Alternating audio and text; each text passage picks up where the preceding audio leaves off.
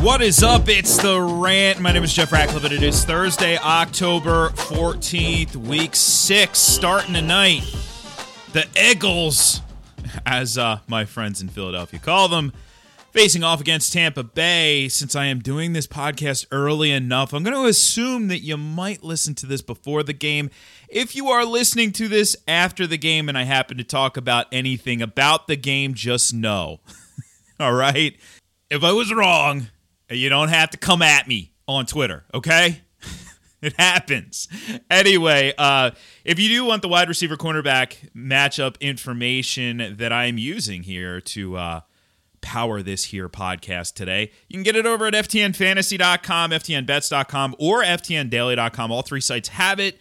Depends on what you want to play. If you want to play season-long fantasy football, season-long fantasy hockey, we got that going on over there.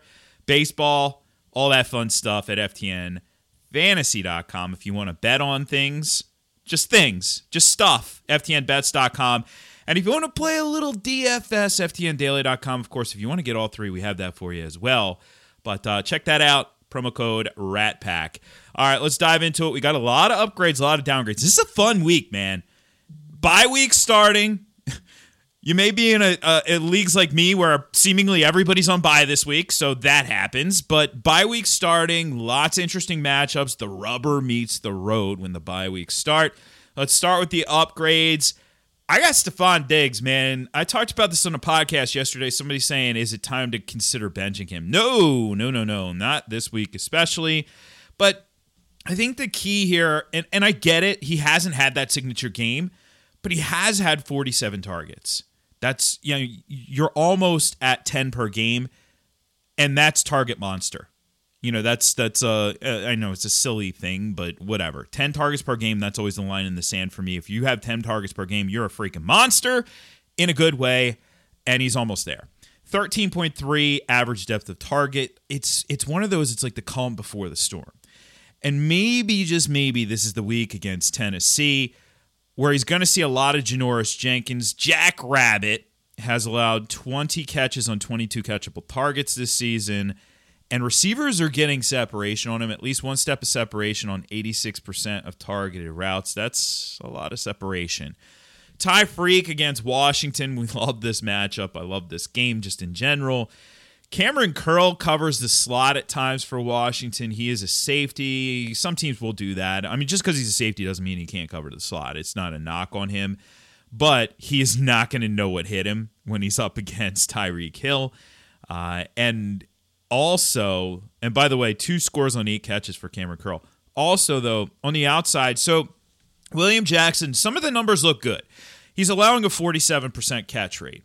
But 15.2 average depth of target. That's deep. And 3 scores allowed already. I think Tyreek Hill goes nuts this week. It's a roller coaster ride with Ty Freak, but this is one of those where this will be on the upslope, okay? On the upslope. DJ Moore coming off a really tough outing where he did see a shadow against Darius Slay, but Minnesota, much, much different. He's not going to have anybody traveling with him, so you have Bashaud Breeland, Patrick Peterson, and Mackenzie Alexander. They've already allowed 5 combined scores in their coverage. They are not getting it done in contested situations. Receivers coming down with 10 balls on 12 contested targets. Moore's going to bounce back. How about Jamar Chase? He's the alpha in Cincinnati. 5 scores through the first 5 games. ADOT 15.5. That is essentially it's close to double what T. Higgins is seeing, which is surprising to me, but T. Higgins at 8.3. Give me the downfield target, especially when he's catching balls like Jamar Chase. Armani Oruwariye did shadow Justin Jefferson last week, but Jefferson had no problem in that. We could see Oruwariye travel with Chase. I don't think that happens actually here, but they're still going to see each other on close to half of Chase's routes. He lines up on the left 46% of the time. So giddy up. Oruwariye allowing 16 yards per catch. Opposing receivers have caught 4 of 6 contested targets.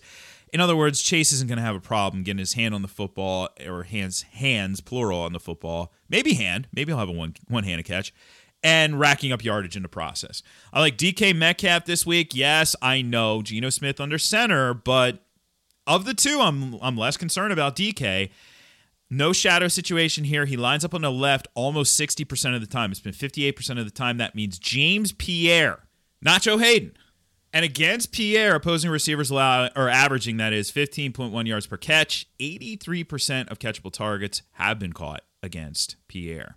Cooper Kupp against the Giants. The tougher matchup is on the outside against the Giants. And Kupp has been phenomenal this season. I'm not worried about last week. 87% of his targeted routes, he's had at least a step of separation. That's silly good. He's getting open like crazy.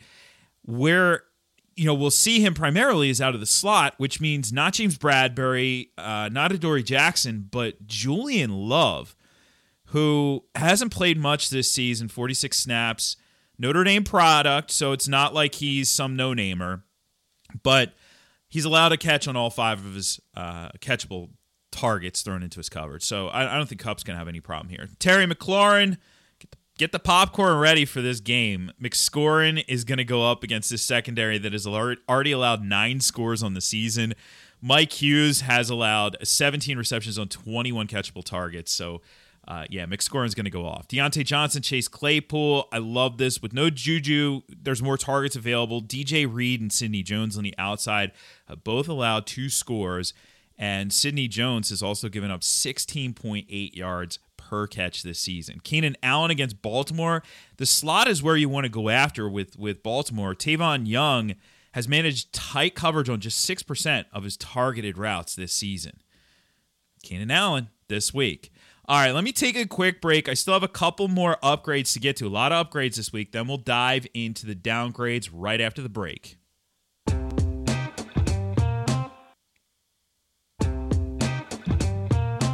All right, so like I said, lots and lots and lots of upgrades this week. Probably the most upgrades I think I've had since I've started writing this article, which is good. I'm happy with that. But here's one that I know people are going to be very reluctant to use, but you got to hear me out on it. Ready? Allen Robinson. Oh, I know. And I know, in fact, that people are so fed up with him that he has been widely dropped. I get it. But it's against Green Bay. Now, Jair Alexander is on injured reserve. Kevin King did not practice yesterday. And even if it was Kevin King on the field, I'd be like, I kind of like that for Allen Robinson. They're scraping the bottom of the barrel. Allen Robinson this week is very sneaky. Very sneaky. More of a DFS probably. I know you'd be reluctant to use him in season long. And by the way, just to say this, because I didn't say it already, I am talking to 2 audiences here. Obviously, you're using Stephon Diggs and you're using Tyreek Hill and Jamar Chase in season long. But when the price point comes into play, you may fade those guys if it's a bad matchup. Well, they're all worth it. Allen Robinson, very sneaky this week. Brandon Cooks got the star treatment last week against New England. He's not going to see that against Indy this week. I like him to bounce back. Xavier Rhodes has allowed 3 scores in his coverage already this season. And opposing receivers averaging 19.7 yards per catch against Xavier Rhodes. Brandon Cooks, this one sets up perfectly for him. Devontae Smith, Jalen Reagor on Thursday night against Tampa. Tampa's another secondary that's been ravaged by injuries, so they're starting Richard Sherman and Ross Cockrell along with Jamel Dean. Sherman's who I want to pick on. He has allowed 12 catches on 12 catchable targets so far this season, since getting on the field 2 weeks ago. He's only been in tight coverage 13% of targeted routes, so I think the Eagles are going to exploit that matchup. Jalen Waddle versus Jacksonville. Injuries have basically thrust him into the top spot there for the Dolphins. You have no Will Fuller, and Devontae Parker wasn't practicing yesterday, so he may not play this week as well. It's low ADOT there for Jalen Waddle. Average depth of target is just 4.6 yards, but he's going to get his hands on the football, and going up against Trey Herndon, he's allowed 7 catches on 7 targets so far this season out of the slot. That's a good spot there for Jalen Waddle.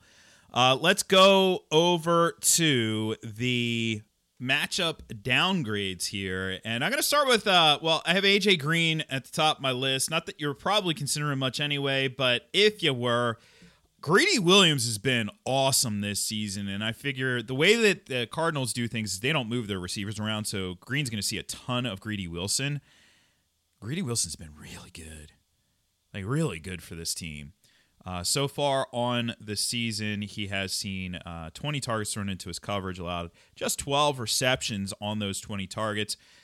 It's going to be a tough one for A.J. Green. Tim Patrick against the Raiders. I don't quite know exactly what to expect out of this Raiders team as a whole, obviously in the wake of everything that has happened. But I will tell you that so far this season, their secondary has been quite good.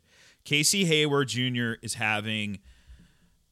he's in the midst of a career year in a lot of ways, and he's had a pretty darn good career. Now, granted, we're only 5 weeks into the season, but 5 catches allowed so far this season.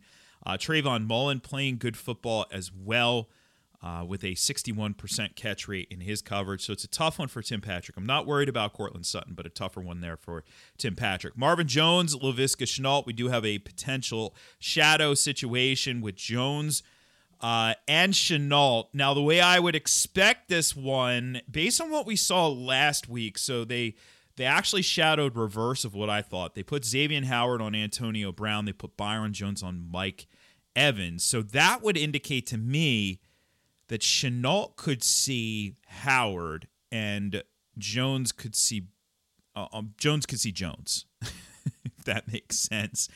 It's going to be a tough one regardless for those guys, and we know after last week our confidence level isn't necessarily as high. Henry Ruggs, Hunter Renfrow, Brian Edwards across the board get a downgrade against the Denver secondary, which has been quite good this season. All the depth that they have there. Bryce Callahan in the slot, especially for Hunter Renfrow, is going to be really tough. Callahan has been excellent this season, 5 catches that is, on 14 targets so far this year. Just 9 yards per catch. That's good. That's a tough one across the board for the Raiders. And like I said, we just don't know what the team's going to look like in the wake of everything that's happened here for the team. Let's go to Adam Thielen. So Adam Thielen has been on the decline as it was, and I don't like the matchup as well. I am not worried necessarily about Justin Jefferson. Thielen, he didn't practice yesterday. I don't think that's anything, but this one just does not set up well for him. If he sees his share of Dante Jackson's done a pretty nice job this season. Not standout, not elite, but he's allowing 10.1 yards per catch, so he's keeping things in front of him, and that could prove to be tricky here for Adam Thielen, whose target volume has already been on the downslope. Kadarius Toney, oh boy. I mean, really, it's everybody. It's Sterling Shepard as well, but it's against the Rams. If the Rams, what they've been doing so far sticks, Kadarius Toney is going to see a bunch of Jalen Ramsey. It's not a shadow situation, but Jalen Ramsey playing in the slot, Kadarius Toney running out of the slot, not good for Toney this week. If you picked him up, I would not be trying to force him into lineups. And finally, A.J. Brown. I'm using A.J. Brown as a wide receiver, too, in season long, by the way. I'm just not using him in DFS this week. He's facing Buffalo. Buffalo obviously has some talent on the defensive side of the ball, and in particular, some guy named Tre'Davious White, and that'll help the cause. Now, I don't know if necessarily they do go out and shadow. It wouldn't surprise me if they prioritize him. That'll change if Julio Jones gets back on the field. I think if Julio is on the field, they don't just prioritize A.J. Brown. But if Julio isn't, they could take A.J. Brown largely out of the game for the most part. So I'd be careful there. Like I said, I have him as a top 24 option in season long. I just am not going to use him here in DFS. So remember, that's the key right there. Of course, if you want the article will be published over at ftnfantasy.com. Break that all down for you with all the great nuggets of information. If you want the chart, the shadow coverage index, all that fun stuff as well, it's over there. Promo code RATPACK. All right, tomorrow we're going to break down all of the matchups remaining on the slate for you. In the meantime, at Jeff Ratcliffe on Twitter, at Jeff Ratcliffe on Instagram. Enjoy Thursday Night Football, and I'll catch you on the flip side for another edition of the pod. I'm Jeff Ratcliffe, and I'm out.